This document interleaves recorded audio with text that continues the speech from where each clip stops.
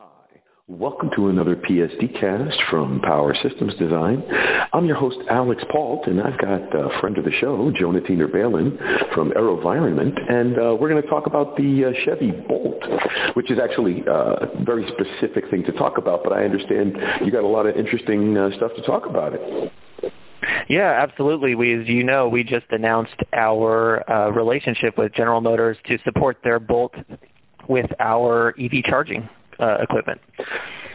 Wow. And that's a very important space because for all of the shiny, happy EVs zipping around people expect to do, the infrastructure side, there's still some heavy lifting to make sure all those electrons get crammed back into the car at the end of the day.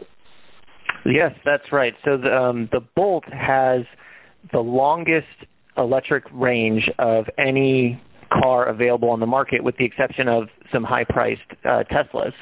And so, it's the same space that Tesla is targeting with their Model 3. And but GM is coming to market with it now in December.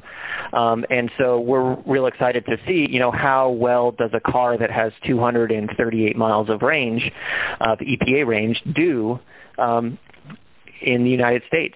And I think, what's interesting is that EV sales have been pretty specific to certain markets, typically the West Coast in Oregon, Washington, and especially in California, where I live, and then some spot markets in Colorado, Texas, Florida, Georgia. But they have not really made it to the Northeast.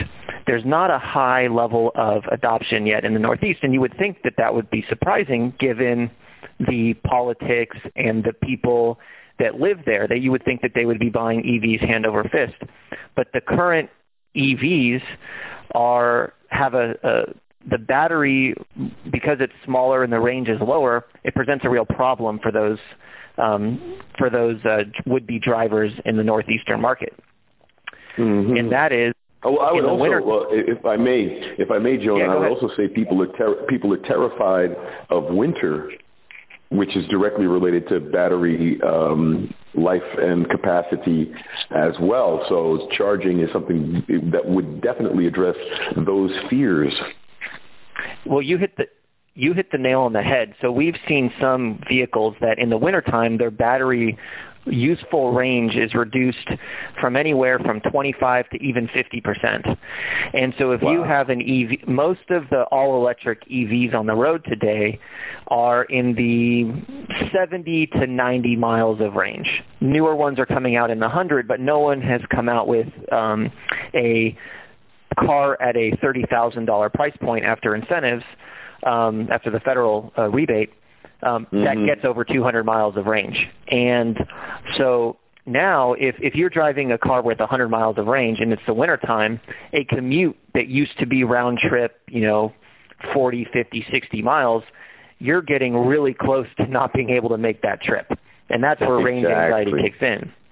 Now, if you've got a car with over 200 miles, you've got 100-plus miles of effective range in the worst conditions.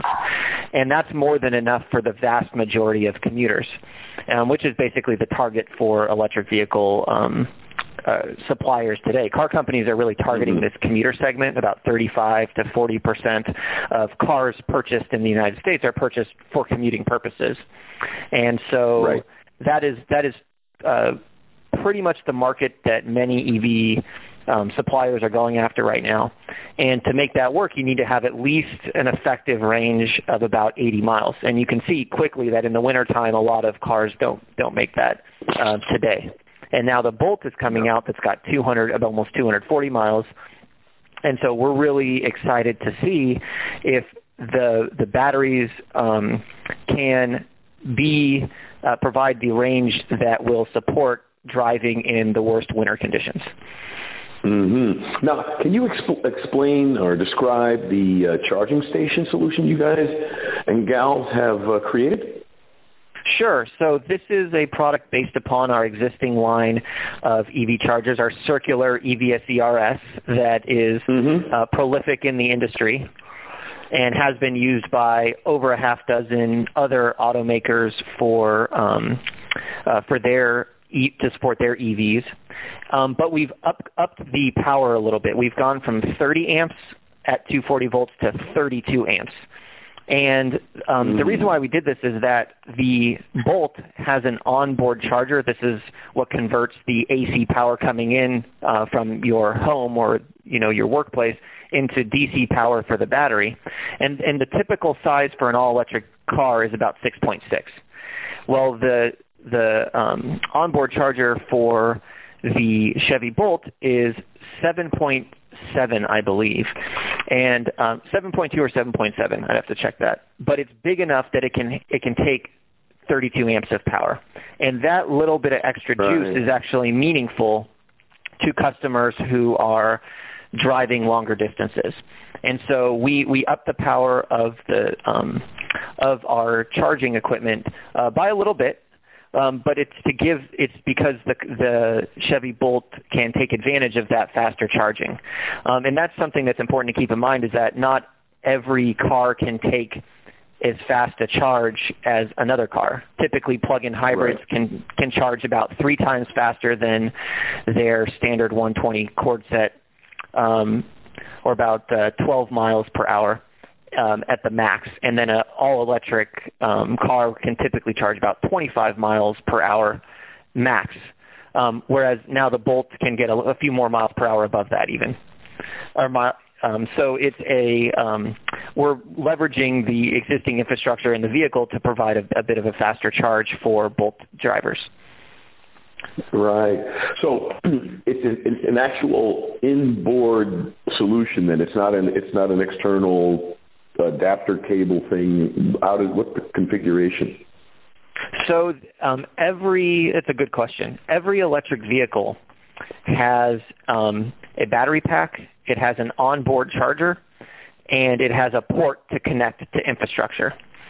And we provide the infrastructure that connects to the car. And it's basically a sophisticated safety device that makes sure that the infrastructure you're plugging into, so at your home or at work, is properly installed. So it can sense that it's properly grounded, that it's getting the right power. And then it talks to the car, and they communicate to basically say, the charger says, hey, I can provide this much power. The car says, great, I want only this much power. And then the charger says, okay, fine, I'll give you what you need. So you can take a charger that can charge 5 times faster, and you can put it on a car that can only take a slower charge. It'll still function properly. The car will just ask for less power, and it will charge more slowly than a comparable car with a bigger capacity, a bigger onboard charger. Right. So the onboard charger is the piece that can. I'm sorry. Go ahead. Right. I apologize, Jonah, but I was saying, so then your device allows the pipe to be to beat up an analogy. You're a pressure valve that allows the tank to be filled at the maximum capacity rate. That's right. So we're providing the maximum amount of power. We tell the car that we can provide the maximum amount of power available given the circuit, the installation, and the charger. Right. And the car says, okay, given the state of charge of my battery and the size of my onboard charger and the charging algorithm that we want to use that will prolong life or maximize charge rate, minimize charge time, this is how much power I want. Because sometimes the charge rate is not consistent. Cars will typically charge from up to 80% at the maximum rate. And then as the charge approaches 100% full, it will taper down so that it doesn't overshoot and cause damage to the batteries. It doesn't overheat the batteries, so the charge may taper off. So it may ask for 30 amps or 32 amps of charge up front, but as it gets past that 80% or 90% threshold, and it varies by car company and by model, it will taper off. And so it may take you can relatively quickly charge to 80% capacity, but then it might slow down a little bit to finish the charge for the car. Does that make sense? Yes. Got it. Well, in other words, it's an intelligent power management system, handles the handshake between the car and the rest of the grid. That's right. You got it. Sweet. Well, you explained it well. The nice thing is the key is these are all technologies that are enabling higher adoption, higher acceptance, and that's critical because once we reach critical mass, then the development goes nuts and you see all kinds of cool new stuff. Oh, absolutely. I mean, frankly, I think we're seeing all kinds of cool new stuff now with pilots of automated cars or driverless cars. We're starting to see, and I think we talked about this last time, more integration between the utility and your car, possibly, coming down the pipeline, and and then hopefully with this new Bolt and similar car models with 200 plus miles of range, a greater adoption of electric vehicles throughout the United States and globally. Right, exactly. My hopes exactly, Jonah.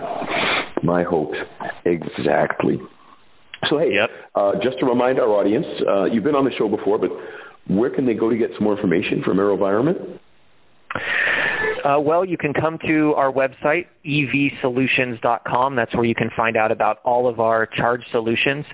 We currently have an exclusive with GM. So if you want the 32-amp AeroVironment charger, you would have to go get your Bolt at the local GM dealership and then pick up an AeroVironment charger along with it. Otherwise, our 30-amp chargers and our 16-amp turbo cords, our portable solution, are all available on our website. Again, that's evsolutions.com. Thanks a lot, Jonah. And as you know, before I let you go, I always give my guests the last word on my show. So it could be a little more about the product or the company or just a tip for our audience. The floor is yours. I would just say have a safe and happy holidays.